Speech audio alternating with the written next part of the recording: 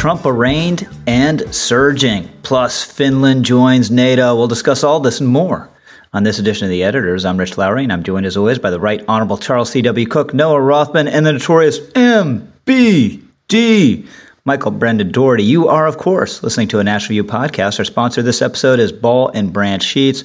More about them in due course. If for some reason you're not already following us on a streaming service, by the way, you can find us everywhere from Spotify to iTunes. And if you like what you hear here, please consider giving us a glowing 5-star review on iTunes. If you don't like what you hear here, please forget I said anything. So MBD, we are recording around 10 o'clock here on Tuesday morning. An epic, nay, historic day. Donald Trump arrived yesterday in New York, flew up the Trump jet, wall-to-wall coverage. All cable networks covered the plane heading to and landing in New York. There'll be similar wall-to-wall coverage today. I think the main action is around 2 o'clock or so, but we actually should see the indictment, I believe, as well sometime today. Over 30 counts. This is apparently MBD, a Kinko's indictment, where they're charging him per piece of paper for every one of these business records, apparently. What do you make of it? It is a circus. I mean, the media had already had their spots taped off, I think, on Sunday night. And I think it's soaking up a ton of resources from NYPD and the Secret Service. And yeah, I think what people, I mean, in some ways this is the kickoff of the real kickoff of the 2024 campaign, right? Mm-hmm. Like this is the announcement. This is like Trump's announcement was a bit of a dud at Mar-a-Lago, but this is the real announcement. His statement in the hallway of the Manhattan courthouse this afternoon, supposedly he's going to make, will be his real announcement. And this is something that has been devoutly wished for by progressive America, is Donald Trump in handcuffs, or at least restrained by the law, and facing a judge at some point in the future. Yeah, the walls have finally closed. The walls are closing this afternoon. Right. And so it begins. I mean, we haven't seen the charges. It's a bizarre legal theory, trying to inflate improper business expenses into a felony. It's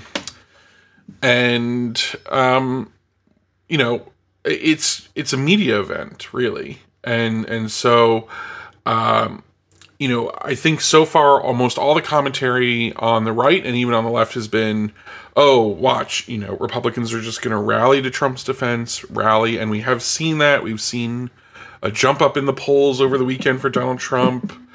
We've seen the argument, him make the argument I said he was going to make last week, which is they're coming after not me, they're coming after me to get after you, right? Like, mm-hmm. And you're not safe. If they're doing this to me, you're not safe. And not only that, they're doing that to me to prevent you from being represented in your government. Mm-hmm. And fundamentally, I actually have some time for that. I know it's the populist argument that has an ugly dimension too, where people over-identify with their leader. But there's a little bit of truth to it, and he's going to ride that. However, I still think, as I said last week, that this legal miasma hurts him so much among independents and independent voters, even the ones he won in 2016. And I think it could have unpredictable effects on conservatives too, to see him if the mugshot comes out, or. So apparently, there, at least according to Michael Isikoff, there's not going to be a mugshot. No cuffs, no mugshot. But the court sketches, whatever, the whole thing. Yeah, I think there'll be still photographers. Okay.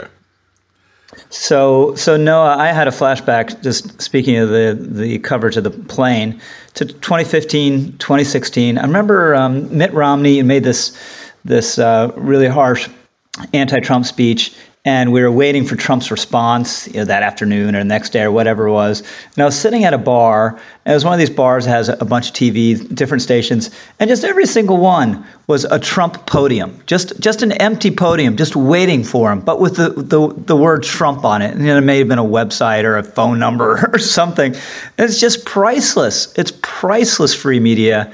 And we're right back in that world. And the media, it's hate coverage, but they love the hate coverage. Yeah, I wrote, so I'm taking over this last couple of days for Jim Garrity on The Jolt, which, by the way, he does a fantastic job of synthesizing a lot of information that comes at you very quickly, and trying to mimic what he does has given me a new appreciation for his level of expertise. Hear, hear. And yeah, what you're seeing is a reprise of the 2016 strategy. And what I wrote in today's Jolt is that this is clearly an unspoken conspiracy of interests aligned between these otherwise adversarial parties. MAGA thinks this is good for them. Democrats think this is good for them. Media is giving them the OJ treatment. They clearly believe this is good for them. Everybody's interests are served by this except you and the vast majority of voters who want to see this guy exit the political scene as fast as possible. In 2016, you could be forgiven, perhaps, for thinking that, giving this guy as the saturation coverage he got was an adversarial strategy. You give the American people a full, ugly look at the incivility, at the chaos, at the disarray, and that might have a deleterious effect on his standing. There's no excuse today for thinking that, and I can't imagine anybody does. They understand what the effect of saturation coverage of Donald Trump is on the Republican electorate. It's good for him. Everybody knows it. The Republicans are being played like a fiddle by this institution, national press, that they say they despise, but are consistently led by the nose into the conclusions that the press prefers. Michael made a pretty good point about populism and the degree to which, when populist figures find themselves in this condition, that it advantages them, it advances their political arguments. But there's something to be said for the degree to which in American history so many populist figures have found themselves on the wrong side of the law. It's a feature of the movement, not necessarily a bug, and it makes a lot of sense if you convince yourself that the rules simply don't apply to the other side. Therefore, we have to abandon our strict observance of the rules. This is a detriment to ourselves. If the system is rigged, why should you? Why should we play? And then they find out, well, the rules do apply to them because they end up on the wrong side of a jail cell. It is a bizarre thing that they convince themselves of. It does them very few favors in the long term. It advances individual political prospects in the short term to the detriment of the movement they supposedly represent. But can I just devil's advocate that for just 1 second, though? I mean, we also convince ourselves on the other side, though, that you're right. Well, everyone has been saying for weeks this legal theory is a huge stretch. It's a total reach. I mean, we haven't seen the indictment yet, but the theory doesn't hold up. There's huge questions about standing, whether New York can even up this to a felony based on the idea of a federal campaign offense. There's all this idea that what Alvin Bragg is doing is lawless, but Trump has to comply with the law. So we are, there is a sense in which, you actually have to explain to Trump supporters why the rules don't seem to apply to Alvin Bragg, but we have to apply the rules strictly to Donald Trump. Can I respond to that? No, you should respond to that. I mean, I'm not making that argument myself, but I'm saying that's out there. Well, I think what everybody agrees on, even in this room, and I think just generally across the right, is that Bragg's prosecutorial strategy is bizarre and novel and would never have been applied to any other figure. There's unanimity around that. The allegations against him, I don't think anybody's even disputing the allegations against him. He did it.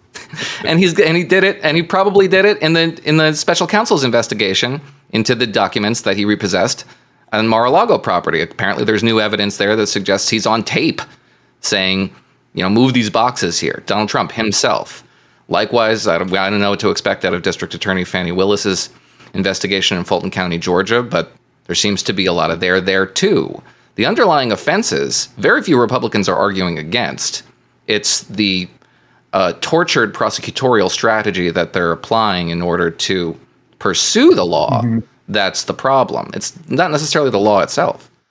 Yeah, we'll have obviously much more time to talk about the documents case, but I was struck in the bombshell report about the special counsel looking at obstruction. One of the items that might have constituted obstruction was Trump asking lawyers and advisors if there was any way he could keep the documents. And this is a problem I have with when these cases get to obstruction. They become kind of a snake eating its own tail. But Charlie, on the merits of this, first of all, Trump was extorted, right? I was looking last night at cases of extortion where prostitutes or strippers are arrested, and there's usually some aggravating factor. There's a tape, and they threaten to make that public, or they're harassing phone calls, and this was not that. I mean, Stormy went with a lawyer, and Trump made it into kind of a legit deal. But it was at the beginning, it was basically an extortionate demand that Stormy was making. And then, if he just paid it out of his own pocket, a lawyer yesterday was saying, if you just weren't so damn cheap, all he had to do was pay it out of his own pocket, and there'd be nothing. But it was from the Trump organization. And then there's this matter of accounting. But a week or two into the real intense period here, what do you think of the merits of the case? I don't think the case is likely to survive because I think it is pretextual and tortured and almost certainly suffers from an insurmountable statute of limitations problem. I think what you just said... That's on the misdemeanor? Yeah. I just think that what you said about Stormy Daniels extorting him is interesting, not because I have any sympathy for Trump, who did what he has been accused of and cheated on his wife, to whom he had made a promise, but because this is the sort of malum prohibitum case which could have gone either way. Mm-hmm.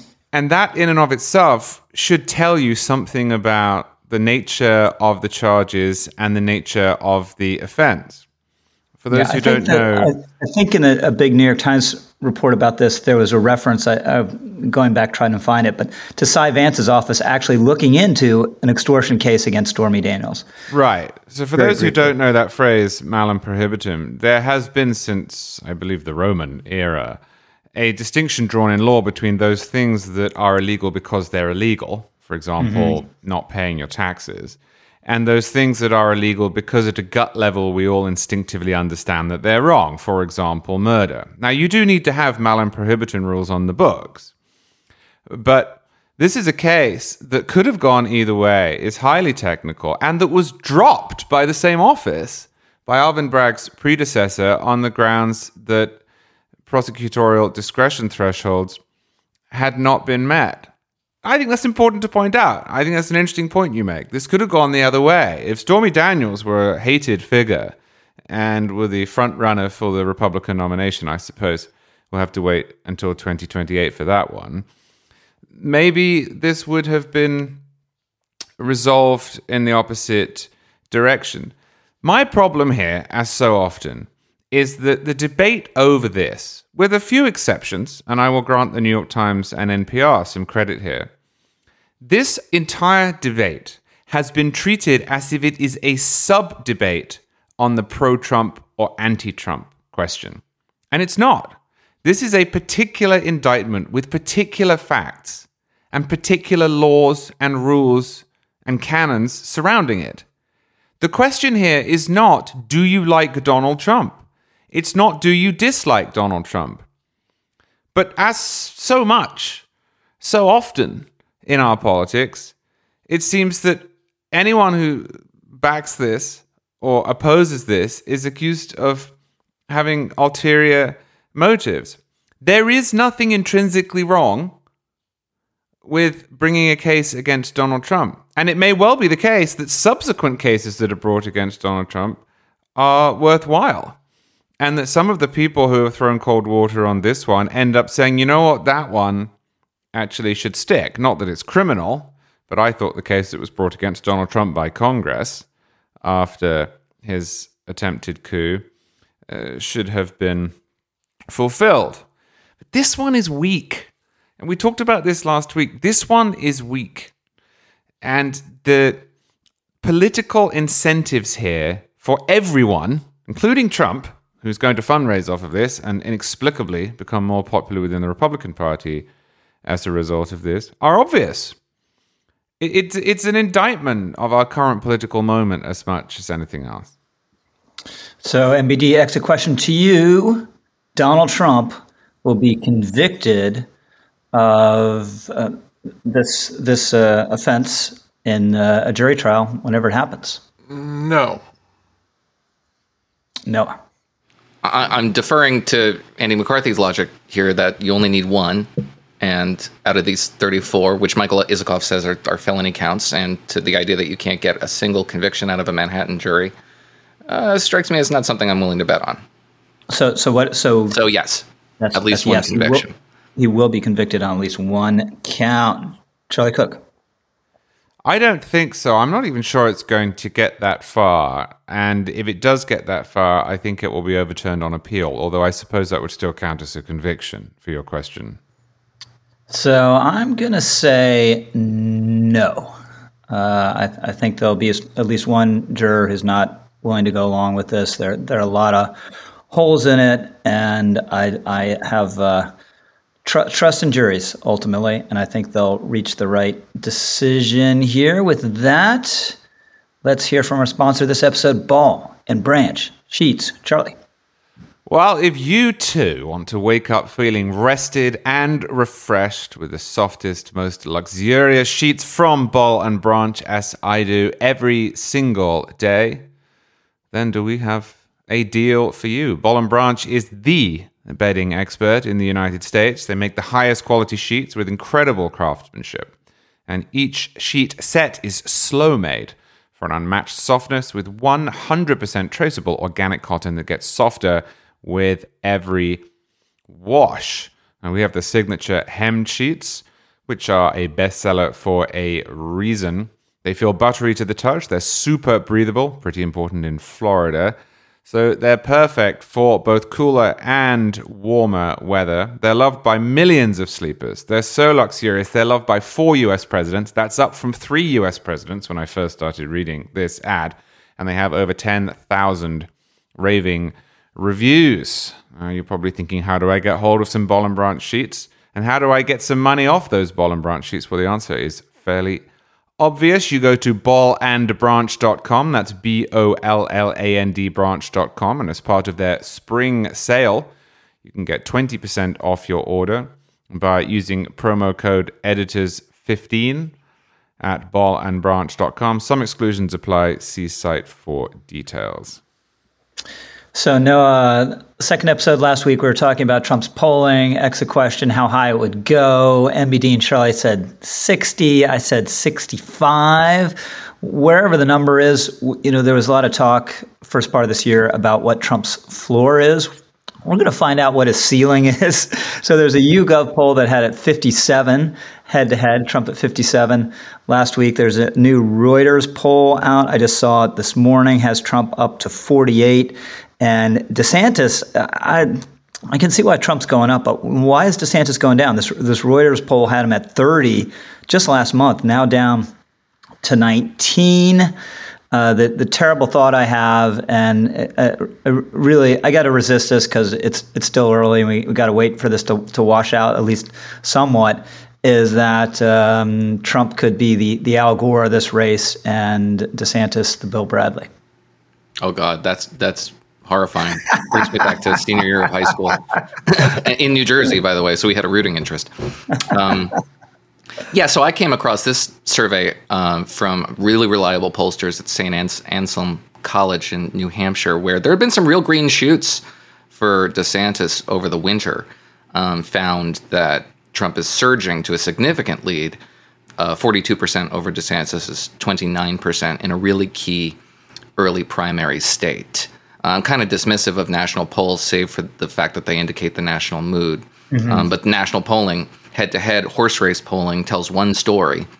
And that is that Trump is enjoying a bump and consolidation around Republicans, which we expected. I don't think anybody thought that wasn't going to occur, even as just an expression of your frustration with the circumstances that he's enduring right now and your expression of support for him. But really, if you look at any of the other polling besides horse race polling, I think I heard you, Rich, on the other episode last week say, you really kind of have to believe in unseen forces to think that he's not going to pull this off by the end of this year, secure the nomination, or by the summer of next year, secure the nomination.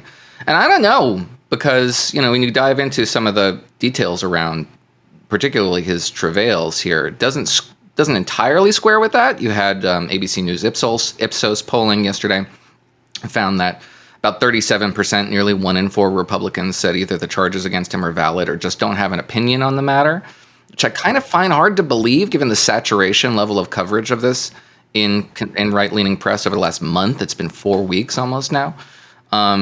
Likewise, you have your Quinnipiac survey and NPR PBS Marist survey, all of them saying you have around 1 in 5 Republicans who are just not on board with any of this. A minority, significantly small minority compared to the majority of Republican voters. But I don't know if they're geographically distributed perfectly across the country to a degree where you're only going to get 20% of Republicans registering dissatisfaction with all of this. The early primary states there's a different dynamic. And there's a lot of game left to play. What you have to see, eventually, are Republicans making the case against Donald Trump in electoral terms. They're not now.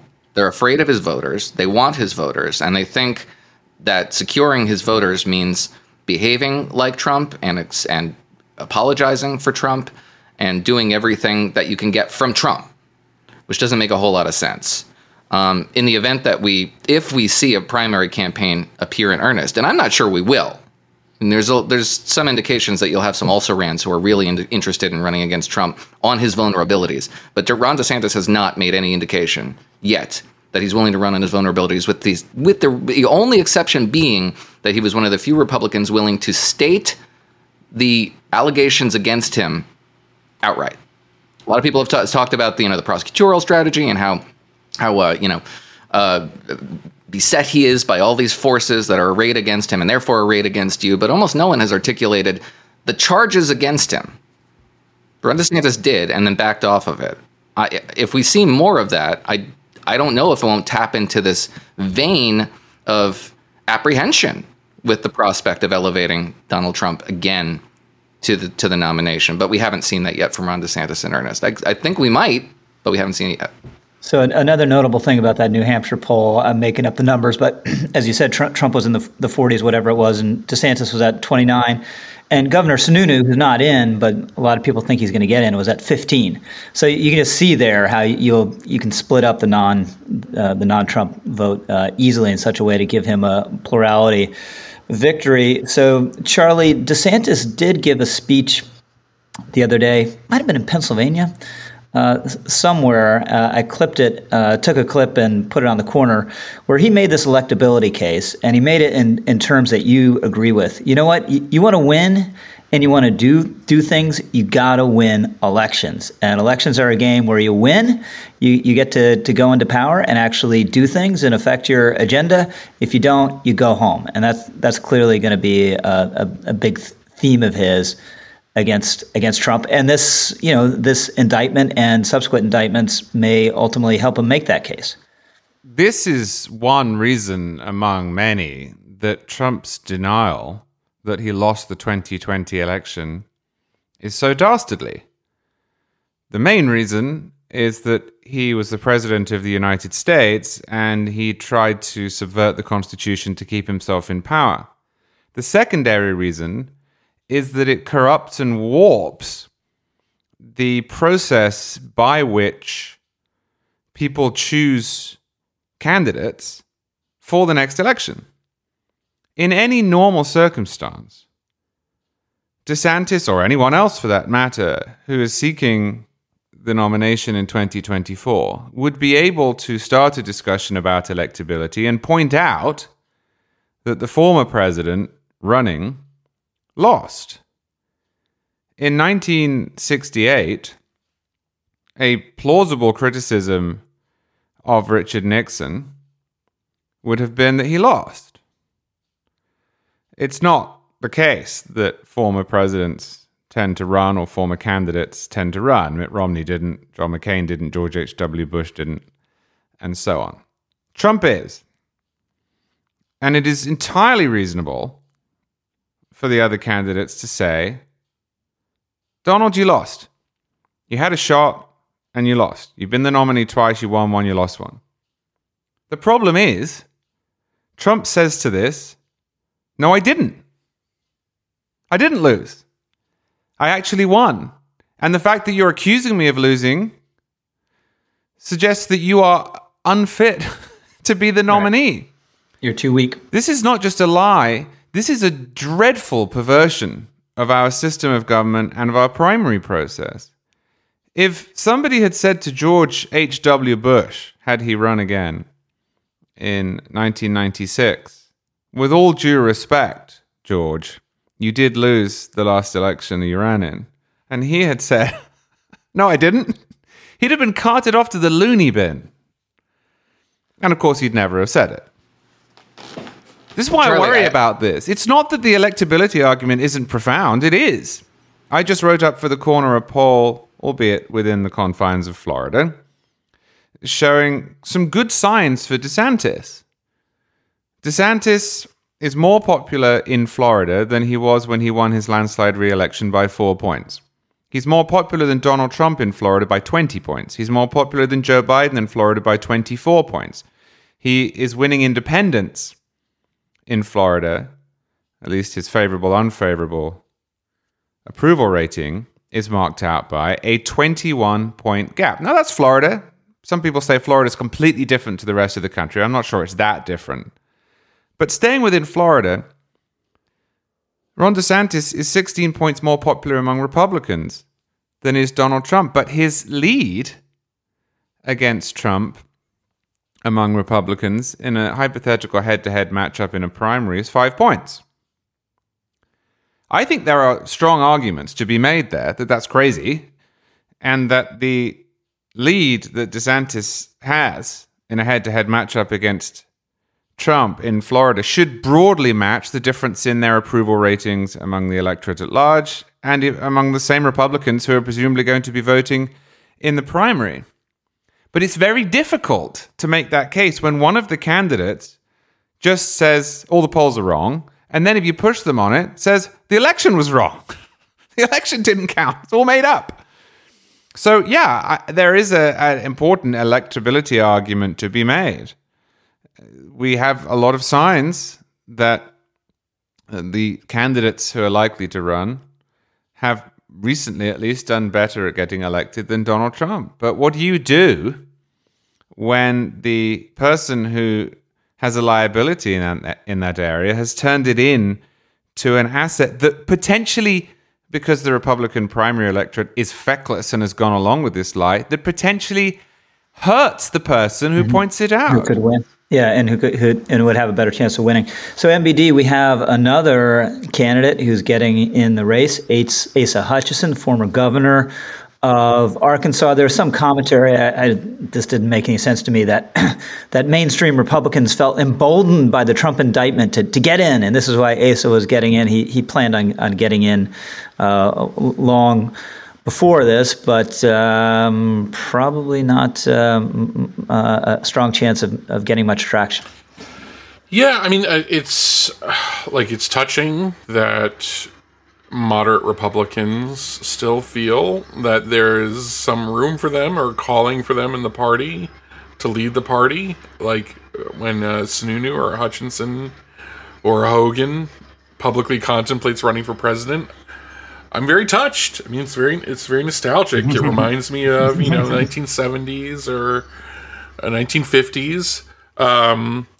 These guys, time has passed them by. I mean, they are fully convinced that the Republican Party is crazy on social issues, right? And that the country has moved to the left, and therefore the Republican Party has... Ace is pro-life, right? He's not like Sununu. Right, but he was weak on trans. Very weak on trans stuff. I mean, Asa went to Bob Jones University. But, they fundamentally believe the party, the argument that Asa made about trans issues to Tucker Carlson was that the Republican Party was out of step with America. And didn't he say, I've consulted with all the experts, that kind of thing? Yeah, exactly. And they don't understand that the country moved left and the Republican Party consolidated in opposition to those changes. And so there's not room for them now. The Republican Party is not ready to go the way of the Tory Party and just write off all these issues. So I mean, it'll be interesting to see if he gets any traction whatsoever anywhere at all. He'll have some conservative accomplishments because he's the governor of a southern state. The same was true of what's his name? Huntsman, who's the governor of Utah. And even if he had a moderate personality, he ended up having like a blood red conservative record. But I don't think it's going anywhere. Yeah. Huntsman. That's so many painful memories there. Oh my gosh. All right. So Noah, excellent question to you. Assuming it's a Trump-Biden race, there will be a third party candidate. Yes or no? There will 100% be a third party candidate. I want to briefly respond to something Charlie said that I thought was really interesting. And also Hutchison. So Hutchison's came out briefly and said, Trump should drop out because he's under indictment, which if he had any concern for his voters, he would. He also levied a lot of attacks on Ron DeSantis over his Ukraine positioning statement. And all of those are only maneuvers you can do if you really have almost no concern for the Republican-based voter. He's not running to win the Republican primary nomination. He's running to make a statement. And good for him. Maybe it's a statement that needs to be made.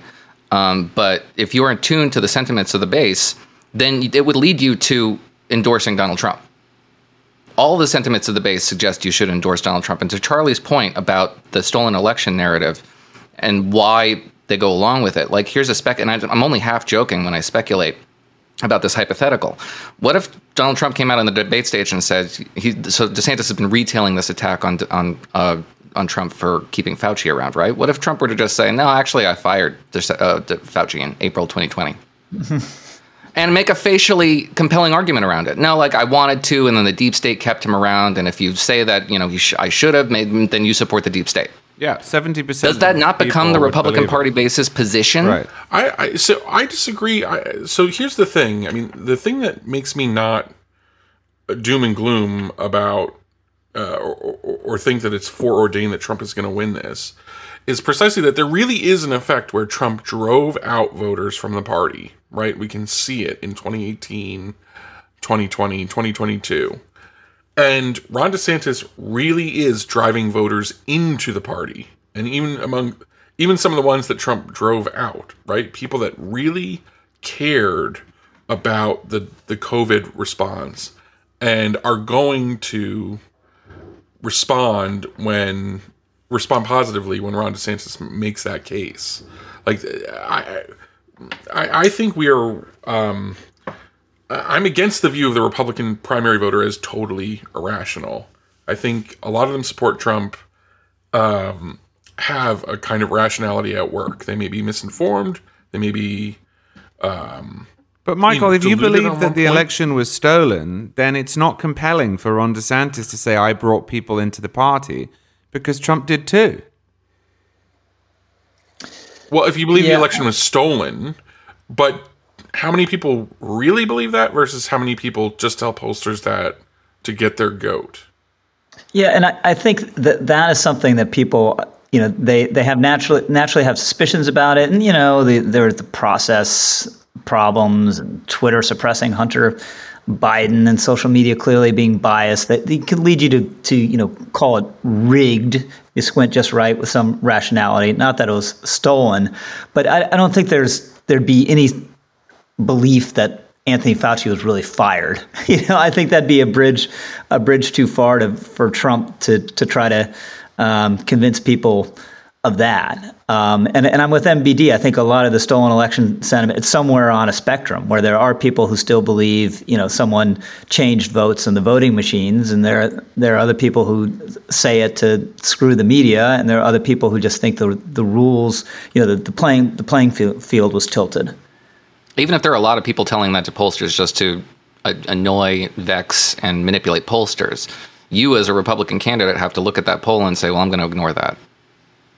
Mm-hmm. I wonder if I was thinking the other day, if I were a debate moderator, the first question I would ask is, Donald Trump denies that he had an affair with Stormy Daniels and paid her off. Do you and paid her off to keep her quiet? And then ask whoever, do you believe that? I imagine whoever would just say, well, I'm not going to get into that. That's too tawdry. But you can pin these people down. I mean, it's awkward for these folks to call Trump out as a liar, which is rationally would be part of the case you're making against him, but is really hard to make in a Republican primary. Anyway, with that, MBD, third-party candidate. Third-party candidate?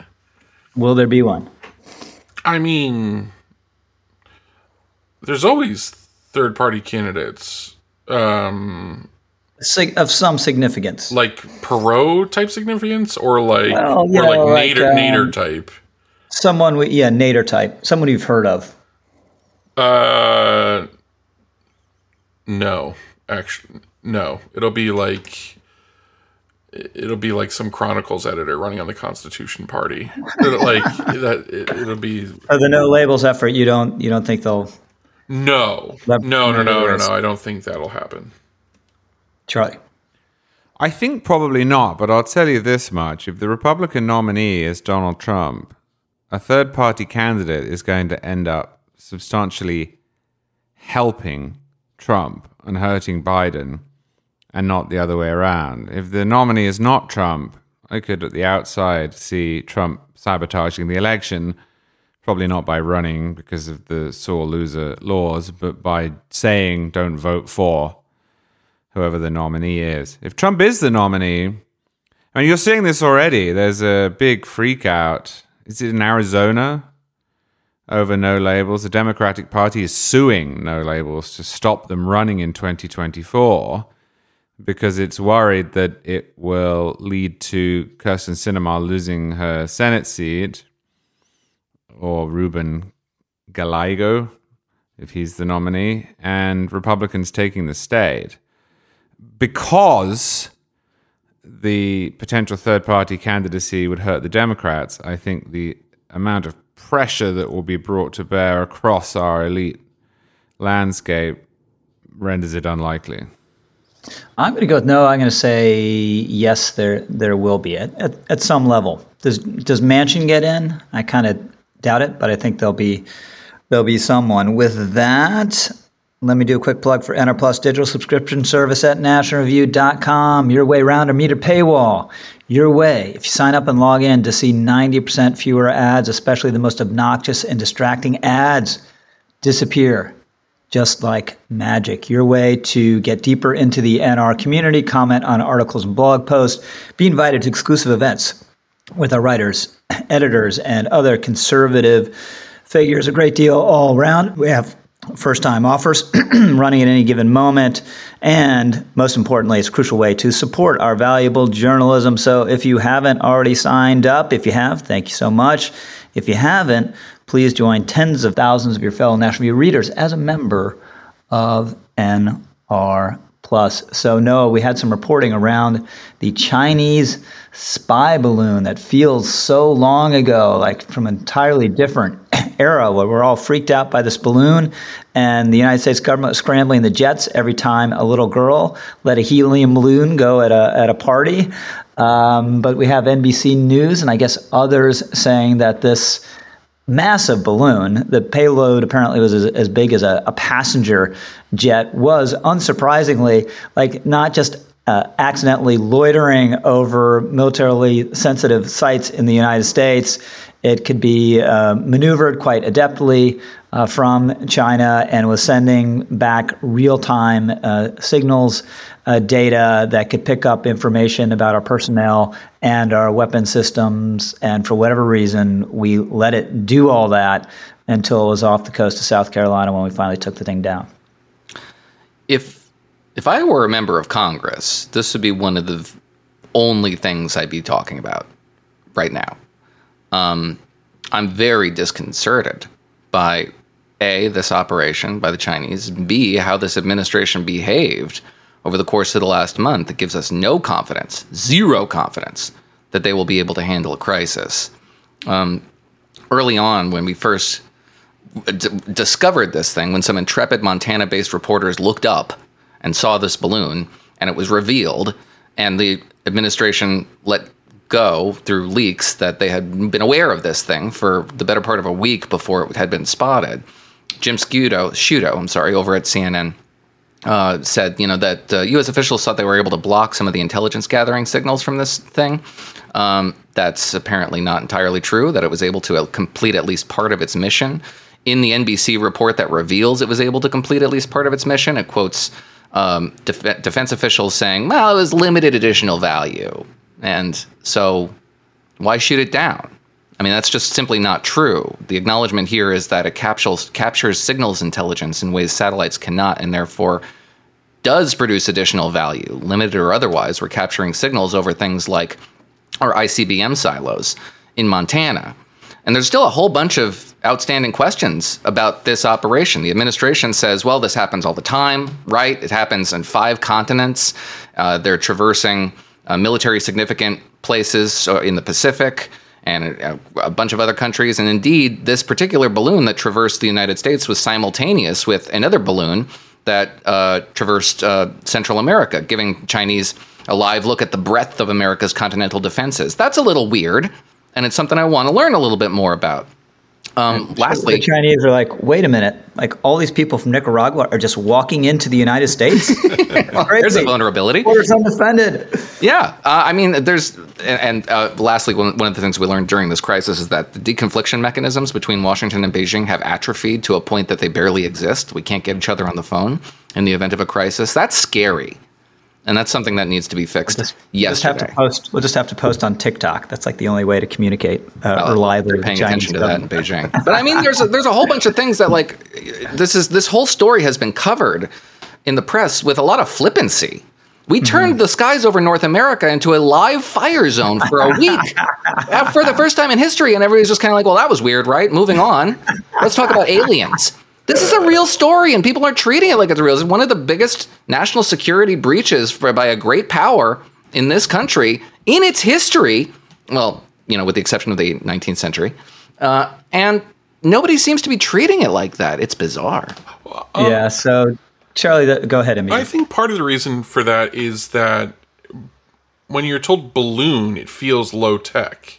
Right? Like it doesn't, and kind of funny, and kind of funny. Yeah, it doesn't feel like U-2 spy plane probably felt during the Cold War, which is like, whoa, this was a huge advanced piece of technology that came down, and literally the thing itself showed you how advanced America was compared to its rivals. This seemed. That's all I wanted to say was that one of the reasons people are treating it as a joke is it seems low tech and strange, but the fact is, in the history of warfare, you're always looking for these asymmetric low tech upsides in combat or in intelligence gathering. In order to overcome a high tech opponent, this is exactly the sort of thing you look to do. Is go where they're not looking, or go with something that's too small or moves in a funny way that it's not going to breach the way they have their radars set.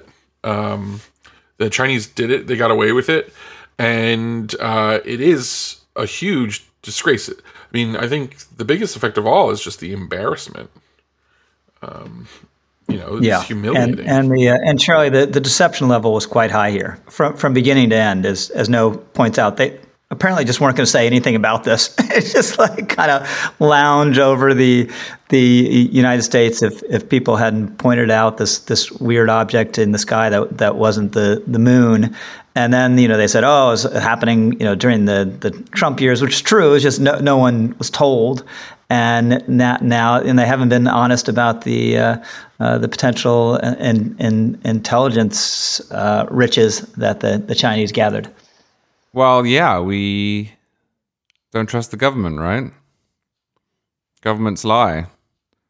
It seems to me, perhaps I'm stealing this from someone, possibly Noah, that the Biden administration throughout this was more interested in winning the news cycle each day than dealing with this threat. And if that meant not acknowledging it, fine. If that meant whatabouting it, fine. If that meant downplaying it or using friendly journalists to divert people away from the truth, fine. I'm not sure I would expect much different from the government, but I should. I'm not sure I would expect much different from Joe Biden, but I should. This is why I'm skeptical of government authority. I don't know why anyone would look at this and heed what Noah just said and then turn the page and say, well, I'm sure in every other respect they're telling us the full truth. They're not. They have political incentives as well as strategic incentives. And it seems to me that the political incentives here won out. All right. So, Noah, since you joined National Review, people have been waiting eagerly for a good foreign policy, national security throwdown with one notorious MBD. And we're hoping, I'm not sure whether it's going to transpire, but I'm hoping it'll transpire here over Finland joining NATO, extending our border just 800 miles, NATO's border just 800 miles with Russia. No potential problem with that, right, MBD? Doubling our border, our NATO's border with Russia, does have problems. I mean, listen, Finland's entry into NATO is not on its face ridiculous the way that, say, North Macedonia's entry into NATO is, or this week. You're never going to get junket to Northern Macedonia the way you're always talking smack about the Northern Macedonians. Well, this week there was a headline in the Irish Times saying that the Taoiseach of Ireland hasn't ruled out Ireland joining NATO, even though he admits Ireland cannot even provide for its own defense adequately. Well, this is going to be right? That's where Charlie draws the line at NATO expansion, right, Charlie? No, but the idea though that you're gonna Finland has a serious military. It has a very serious military tradition. It has in its recent history absolutely outstanding battle record against Russia. In World War I, in World War II. In fact, it was the only country that managed to be on the right side of World War II at the start of it, which was against both the Nazis and the communists. We couldn't manage that. And so it's not utterly ridiculous. However, it was also not necessary precisely because of this. Finland was in no danger of falling into serious Russian orbit and becoming a cat's paw of Russia or part of a Russian military alliance with Belarus or anything like that. It existed perfectly fine as a well-armed and highly capable buffer state, but now its border is also NATO's credibility as well. So anyway, there is a downside to it, but it is not. I don't find it as ridiculous as other forms of NATO expansion, precisely because it does bring something to the table besides liabilities. What about a deal? We add Finland to NATO, but kick Germany out. Well, I mean, well, keep Germany down, right? That's the whole point. Yeah, I mean, Germany. Listen, they'd be surrounded. There are strategic reasons for Germany to be in NATO, even if their Leopard tanks don't work, apparently, which seems to be the case. But yeah, so I don't know that this is going to be the epic throwdown between between me and Noah, Okay, because yeah. it is a difference of degree. I mean, like I said, I don't find this utterly ridiculous, but I don't think it's a huge strategic win. It presents one liability while adding some capabilities to the alliance. So no, if this is going to be a throwdown, it's all up to you now. I'll be as provocative as possible. All right. Finnish national extremism. Exactly. It's very good to see Finland ascend to NATO membership. It brings with it some of the largest artillery, armor, and ammunition stockpiles in Europe. It's one of the hardest targets in Europe, has a very long history of policing its very long border. It is not a security threat. The Finns don't necessarily share, I believe, Michael's assessment of its capacity to defend itself. One of the arguments that Vladimir Putin raised with his pre-war conversations with Emmanuel Macron is the prospect of Ukrainian Finlandization. Finlandization is remembered in Finland as a horrible time. It was de facto Warsaw Pact membership, notwithstanding Finland's integration with European economic structures in 1972. Otherwise, the politics of Finland were determined in Moscow. And they don't like that. They want to avoid that, which is part of the reason why it's become one of the hardest targets in Europe.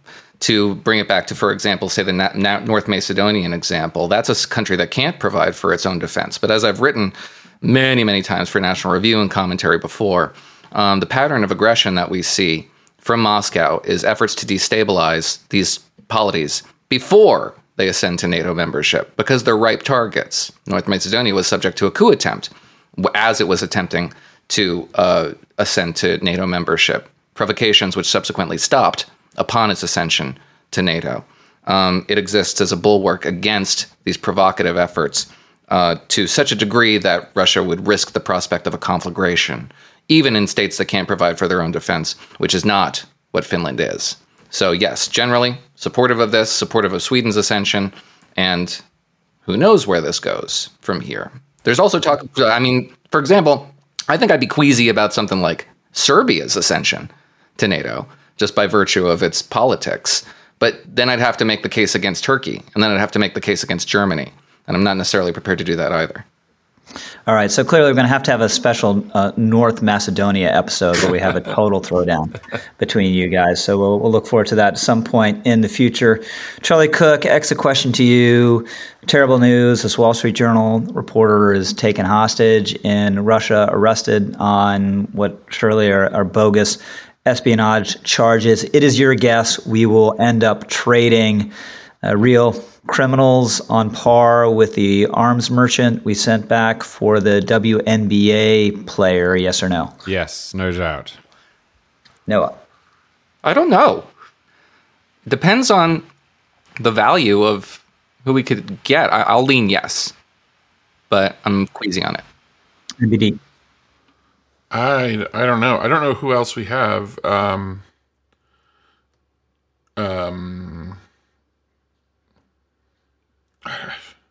I don't know who else we have, and it's hard. But at the one time, of course, we have a duty to rescue our citizen. We also have a duty to punish Russia for this yet another transgression against norms by kidnapping and holding hostage another citizen. Yeah, the answer is yes. We'll just have to. So with that, let's hit a few other things before we go. MBD, you've been listening to Sam Cooke and the Soul Stirrers. Yeah, so it's Holy Week for Christians, and I get a lot of fill at my very traditional Catholic church of, just beautiful sacred polyphony, Thomas de Victoria, Thomas Tallis, William Byrd, all of that.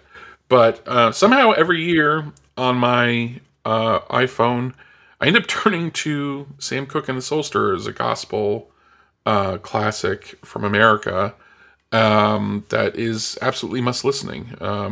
People know Sam Cooke's popular music. Send Me. Who is Sam? Sam Cooke is one of the great soul singers. So what was it? She's Only 16. Send Me. Let's see, what else did he do? Tears of a Clown, and A Change Is Gonna Come were kind of his soul hits. But before that, he was arguably the greatest male gospel singer that America ever produced.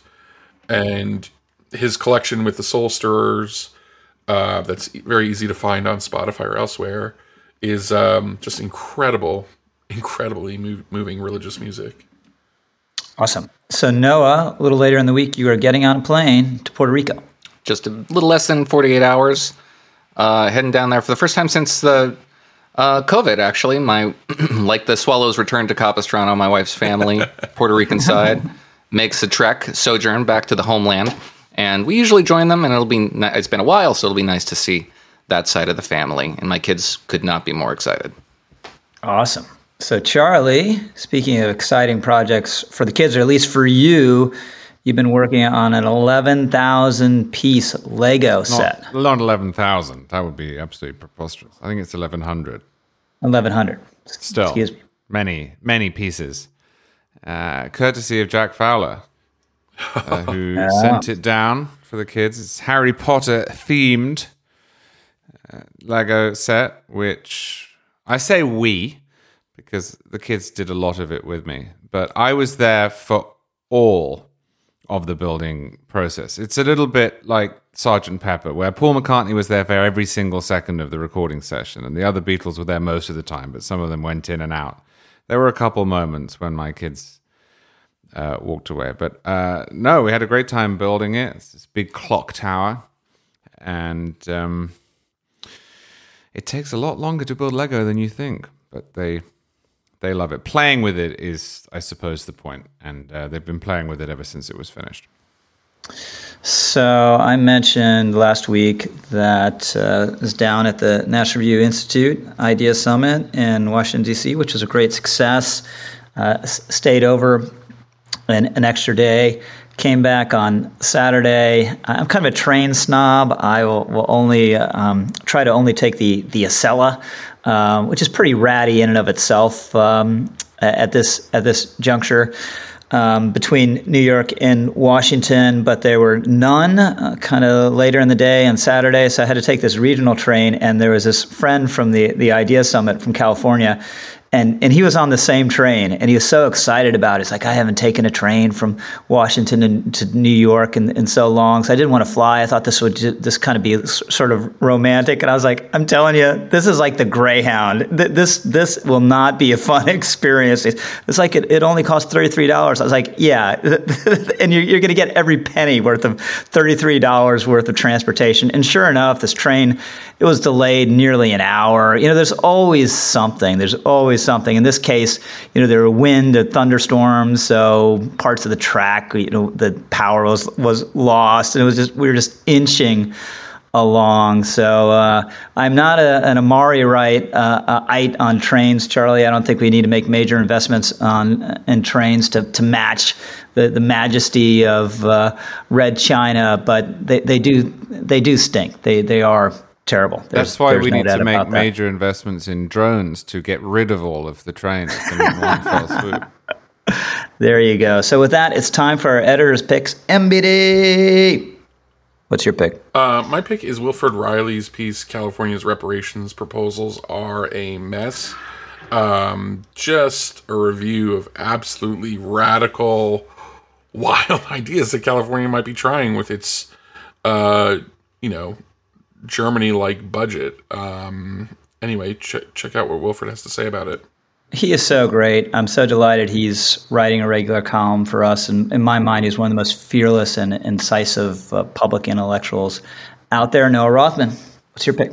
The Media's Savior Complex by Beckett Adams. The piece is somewhat premised on a Norm Macdonald joke, where he speculates about the terrifying prospect of an ISIS attack that would kill millions of Americans. And the punchline is, imagine the backlash against peaceful Muslims. And he premises the column on this and then identifies in the press exactly the behavior that Macdonald was lampooning, particularly around this shooting in Nashville with the suspect being a transgendered individual who identifies one way or the other, I forget. But there's fundraisers now going on for trans Americans around this shooting. Can you imagine how the family who lost their children must feel at this display of outpouring of support, tangentially, albeit obviously, for their killer? It's demonic. Well said. Charlie, your pick? My pick's a post from yesterday, well, a piece, I think, actually, by Dan McLaughlin, when a Democratic president, was that yours? Yeah, that's okay. Go ahead. When a Democratic president was above the law, pointing out that whatever you think of this Trump indictment, the line that no president is above the law is somewhat hilarious if your memory takes you back to 1998, at which point the just about sex line was trotted out frequently to defend Bill Clinton.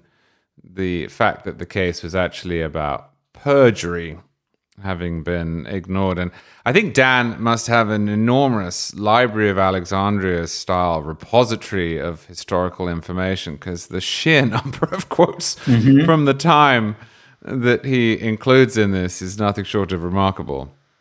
Yeah, it's unbelievable.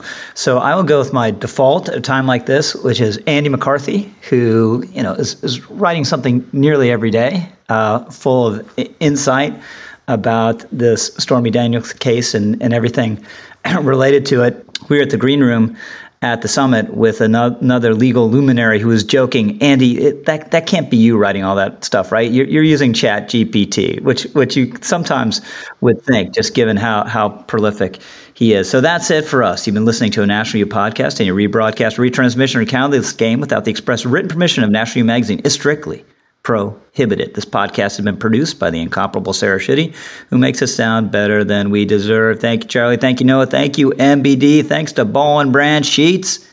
And thanks especially to all of you for listening. We're the editors. We'll see you next time.